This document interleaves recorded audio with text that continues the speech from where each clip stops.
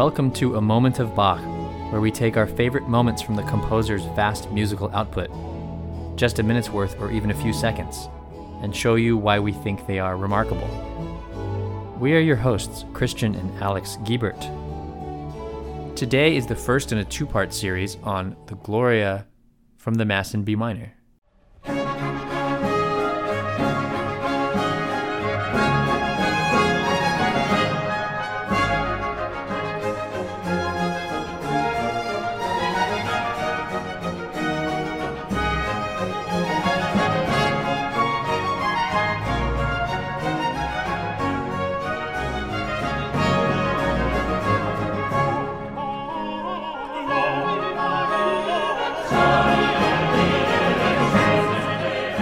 The reason we keep coming back to the Mass in B minor is because it acts as a compendium of Bach's best work.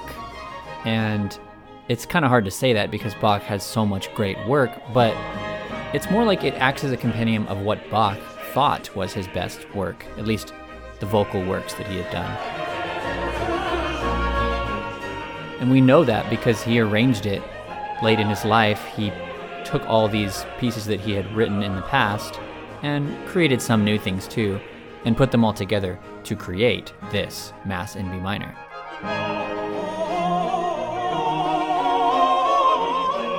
It's sort of like a showcase of his favorite stuff. Yeah, a lot of it is from cantatas that he had written in the past, and yeah, it just really, it's his favorite stuff, kind of. I mean, I think that's probably what he would have said, and he arranged this stuff into like a portfolio. And the intention here is as a concert performance, but it follows a Mass layout, basically. Yeah, interesting for a Protestant guy, because the idea of setting the Mass in Latin to music at this time would have been much more of a Catholic thing, and Bach was Protestant. Right.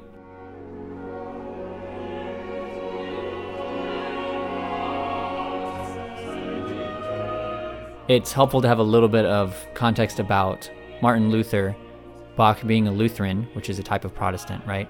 So a few hundred years prior, Martin Luther had reformed the Latin Mass into something that he called the Formulae Missae, which was an attempt by him to make the Mass a little bit more accessible, but still was done in Latin. And then a few years later, he created the German language version of that, which had some alterations, called the Deutsche Messe. And that was a big turning point in the whole process of the Reformation that's largely spearheaded by Martin Luther. And because it was music related, we like to look back at this in Lutheran music as a really, basically a focal point of Lutheran music when it started to become a little bit more about the congregation and the people and less just about a priest and a choir, but then a congregation who didn't really get to participate in any music, which is kind of how it was before.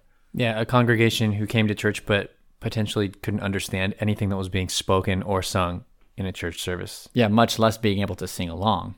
Yeah, definitely wasn't designed for that. And some of that was by design because it's a little bit nefariously easier to keep people in the dark for many reasons. Sure, and there's famous examples of corruption in the church in any age, but in that age, in Luther's day, that's one big reason for Luther instigating. I mean, like, it's all way more complicated than this too, because Luther didn't just start it, right? There's people before him that got the ball rolling, but he saw the need for the church to be reformed, especially when he noticed that the church had been selling indulgences, which were like get out of sin free cards, except not free, not free though, because you paid for them, and that's the thing that he noticed was very unbiblical.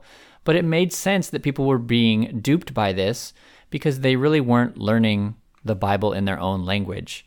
So part of it was getting the Bible to people in their own language, which Luther had a huge hand in translating the Bible into German. But then also changing the church service format so that people could understand what was going on in church, so that they could sing along with, and writing new music, right? So that they could sing along with the worship.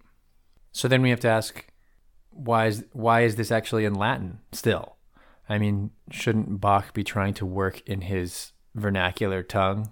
Yeah, and the answer to that is, I think we can give Bach a lot of leeway on that because If you look at the bulk of his work, most of it is still in German, the vocal work.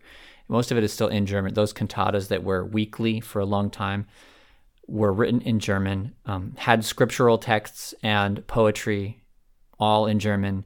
And this is in Latin as well as a few other of Bach's works. It was the convention of the time to do a couple of certain special things in Latin. Latin was still considered a special occasion language to use in special church services. Right.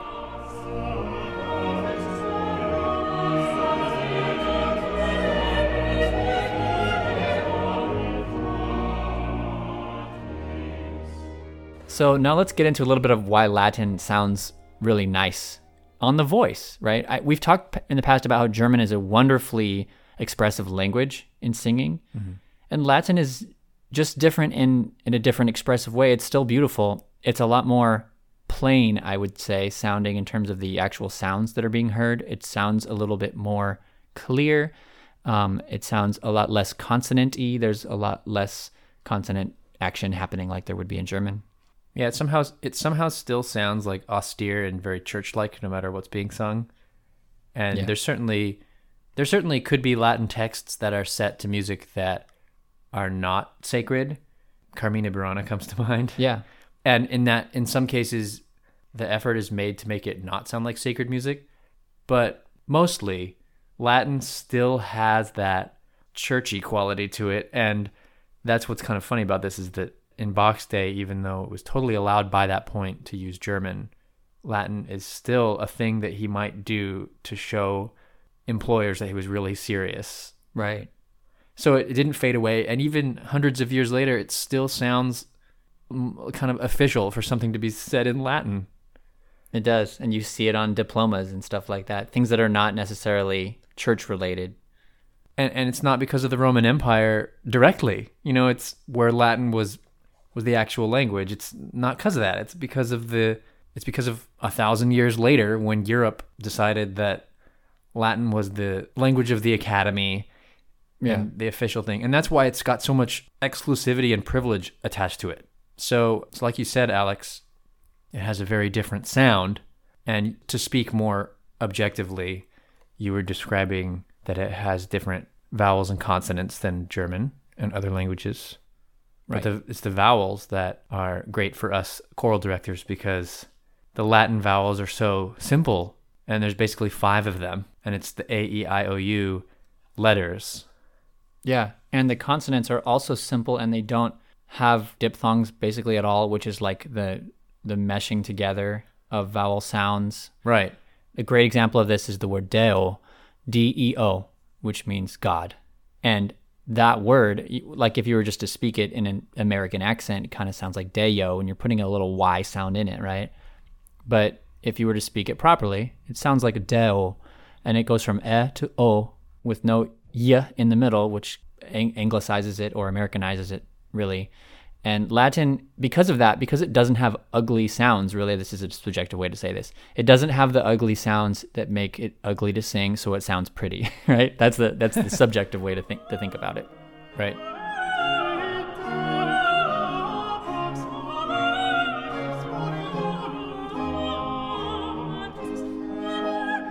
All the vowels are just the 5. You have A, E, I, O, U. A, E, I, O, U, and that's all. Right.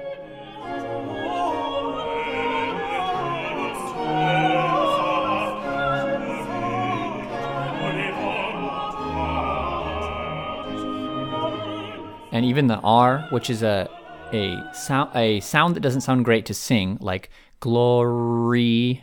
Yeah, you close to the R, it sounds kind of ugly. But in Latin, you don't speak R's like that. It's just kind of tapped, almost like a Spanish rolled R, except not fully rolled, just tapped. So it's like Gloria. It's it's almost an L. Gloria. It's not quite an L, but it's a tap. It's tapped farther in the back in the mouth. Yeah, it's much more. You're thinking much more along the line of the languages that descended from Latin, like Spanish and Italian, especially Italian directly. Looking at anything written in the Spanish language, it looks similar to looking at Latin on the page, for sure. And so there's a whole lot that we don't have to psychologically unpack about why Latin seems holy, as a language, which is really arbitrary, honestly. And Latin is not the language that people spoke in biblical times. Not really. I mean, maybe a little bit. But well, yeah, like the Old Testament is originally written in Hebrew and the New Testament in Greek. But right, even so, Latin seems to be thought of as like this sort of sacred language, doesn't it? Yeah, Latin sort of has that thing about it, and it's, when you really think about it, it's just because that's the way it has been for so long. It doesn't have a holy, like, it's not like God said Latin was the language of Christianity. Right. It just happened. Yeah, right. So if Bach using Latin represents him upholding a tradition that's hundreds and hundreds of years old, Bach using the certain orchestra instrumentation that he uses in this is the opposite of that. That is new in terms of Bach's day, in terms of what was popular even just a generation before. The orchestra is starting to expand now in Bach's day, and he had the resources to make sure that he could use all these instruments in a work like this.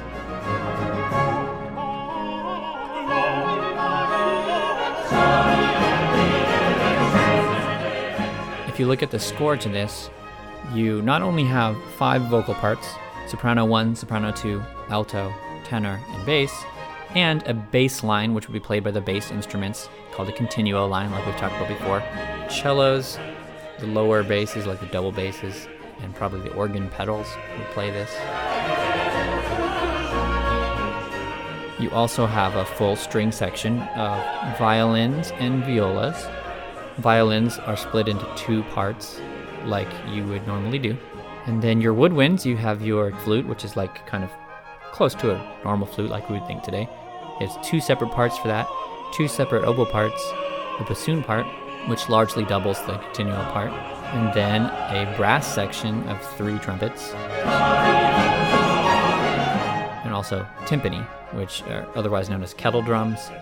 And that's a pretty big orchestra for Bach's day. It's pretty much as full as it got. Yeah, if you go to a symphony these days, to a concert, the orchestra is bigger than this, but that's because you're probably hearing music that was written around 1800 or later. Right. In the 1800s, the standard orchestra, is much bigger and has more of the range of each instrument family filled out. Here we have trumpets and timpani as its own little unit, and that's exceptional for a festival theme. 3 trumpets, that's a lot in the Baroque time. Yeah.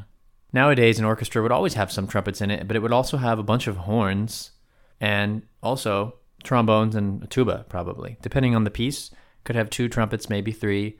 Definitely 4 horns for most stuff nowadays. Yeah. Probably 3 trombones and a tuba. That would be called the brass section. It's huge, but in Bach's day, they just used whatever they needed, even if it was just a couple of instruments in each family. Nowadays, the woodwinds, there'd be at least 8 people. Yeah. There'd be 2 flutes, 2 oboes, 2 clarinets, and 2 bassoons, at least. And then sometimes those players would double on other instruments. A flute player might double on piccolo. You might have clarinet doubling on like the higher E-flat clarinet or bass clarinet, whatever. There's contrabassoon even. And each one would have their own part, and the bassoon part would definitely be its own part. Right. Not in a lot of Baroque music is that the case, although sometimes with Bach it is like this. Also, you just have more string players. And instead of the higher strings making up a unit, like violins and violas, it would all be lumped together on the score with all the strings, and there'd be a lot more violinists, a whole bunch of violin 1, violin 2, and a lot of violas, and several cellos and basses. So this is much smaller, and yet that's only the way we think of it because of the relative perspective we have. Bach would have thought that this orchestra for this Gloria was huge and festive. Right. And where are the clarinets? Oh, they haven't been invented yet. Nope.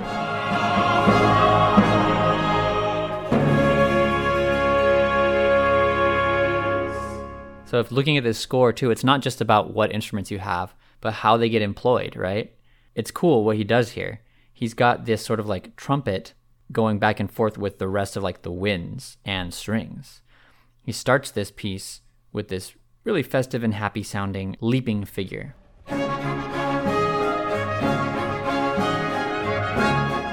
You also notice that the trumpets and timpani act as a unit together.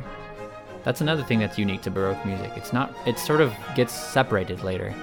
But in Baroque music, the trumpets and timpani are like together most of the time. If the timpani is playing, it's with the trumpets. Yeah, usually it's with the lower of the trumpets. The timpani plays with them.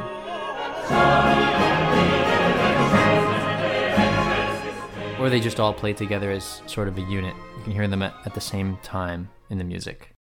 What's this music about? We haven't even talked about that yet. What does Gloria in excelsis Deo mean? Glory in the highest God. Mm-hmm. Right? Which actually, if you're just parsing the words they're supposed to be, it's glory to God in the highest. Glory to God in the highest. And then the next, that's it for the text for this movement.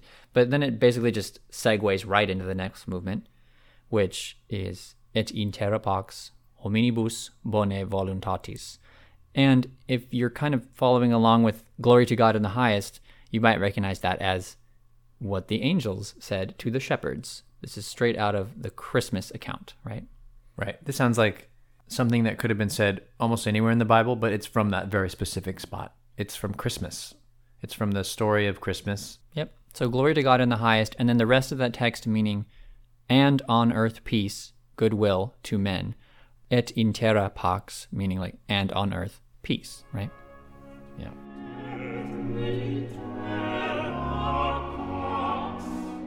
So, wouldn't you say, Alex, that there is a nice built-in contrast between those two phrases of text? I would. Yeah. And composers have definitely noticed that, haven't they? Yeah. And Bach splits it into two separate movements. Some composers don't, but he does. And they're very different in flavor. And the way the Netherlands Bach Society performs them, it separates them even more in terms of the tempo. They're taking that second part, Et in terra pax, slower. So listen to this transition, the end of the Gloria part, and listen to how once it starts the Et in terra pax part, the feel of it just changes.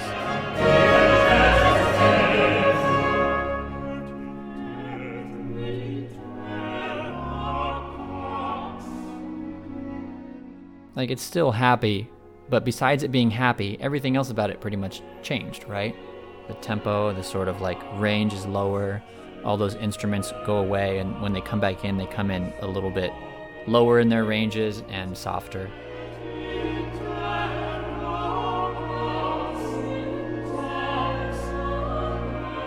Compared to other performances, this Et in terra pax tempo is particularly slow, I would say. Right.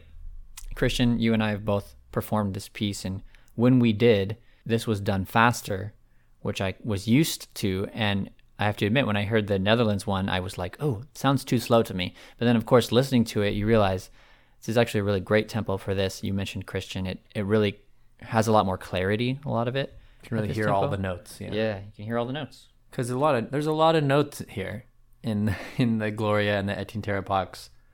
There are many, thousands of individual notes across all the different instruments and voices. There's a lot to hear. And I think the Netherlands Bach Society does a good job here of making sure we get to hear everything. Yeah.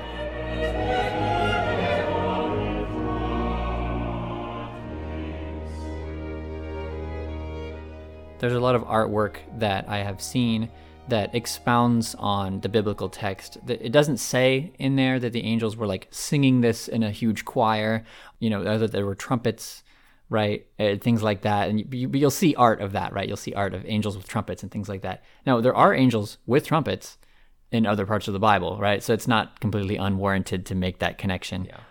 But just right here in this passage from Luke, it's not something that you see, but it's definitely an image that Bach would have had in his mind. And if you listen to these trumpet blasts that happen in between these leaping figures in the instrumental introduction here, it's just so evocative of the joy felt in that moment and the fanfare, right, from the angels. I love how the trumpets just kind of blast on the downbeat in this section here, just bum, bum, just on the downbeats. But then soon after, they're kind of hitting on the offbeats. They have this bum, bum, bum, bum, bum thing like that.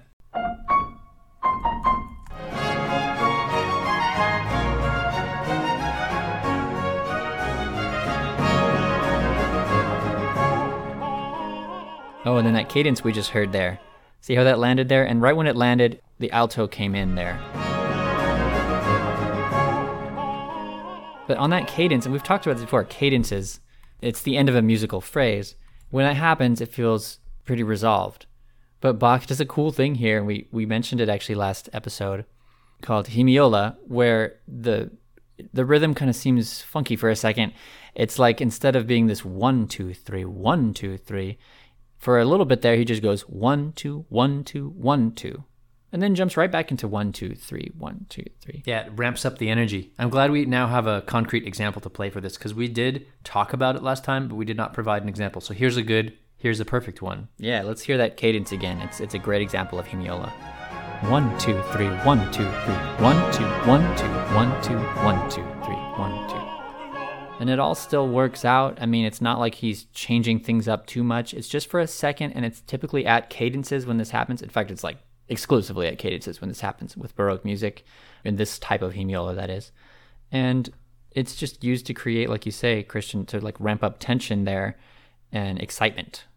And that moment is just so special to me. That's my moment of Bach for today from this Gloria movement.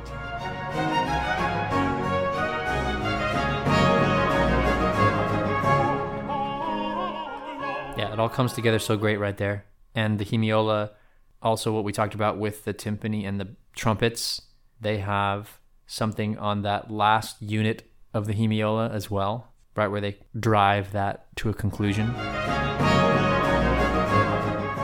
Yeah, for sure. There's like bum bum bum bum bum thing. It's so satisfying. One thing we haven't talked about on cadences is this. There's a very typical thing that the top line does that goes down to the tonic note. And here it sounds like this. Then sometimes it'll just be like,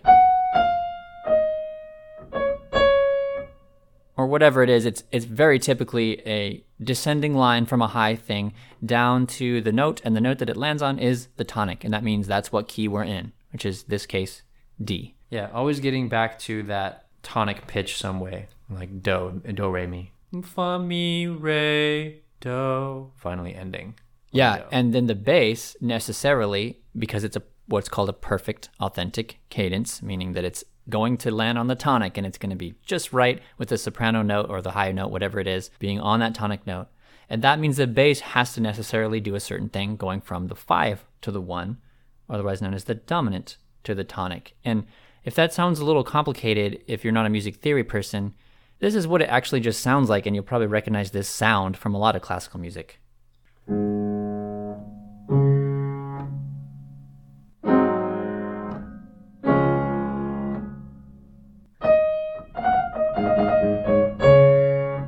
Those low notes just go exactly where you think they're going to go, and they land in the same spot. Sol, do. And that's the notes that the timpani are, and they're fixed in this time period. They weren't adjustable.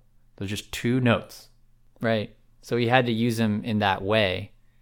Yeah, A and D. Those are the notes that the timpani play. It's like that one about the tuba player, that the kid learning tuba. Do you know that? Do you know this one? Yeah, I don't remember the whole thing. You got to say this kid, he says, I want to learn the tuba. And then the parents are like, okay, go. And then he comes back from his first lesson. What did you do today? I learned C. I learned how to play a C. Oh, great. After he comes back from the second lesson, what did you do today, son? I learned how to play a G. And then the third time he's gone like all night. It doesn't come back till midnight, this kid. And the mom and dad are like, where have you been, son? And he said, I got a gig.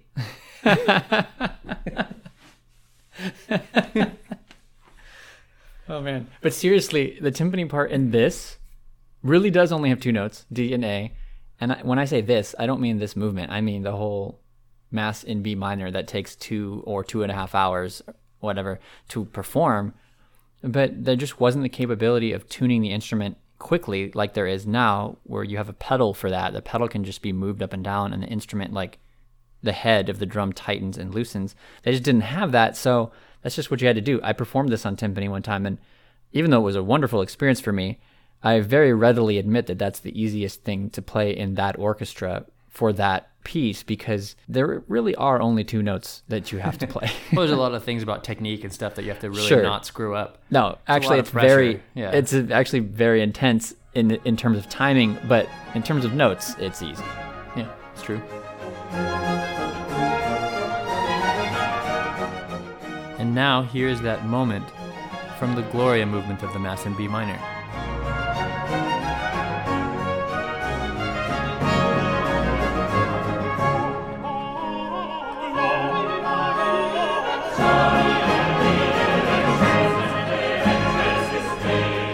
If this introduction to a musical moment has inspired you to hear the rest of the Mass in B minor, please see the link in the episode description to see the wonderful performance by the Netherlands Bach Society. To hear our new episodes as we release them, find us on your podcast app and hit subscribe. And next time, we will be doing part 2 of this mini-series, where Alex will conclude by choosing a moment in the Et in Terra Pax movement. Until next time, enjoy those moments.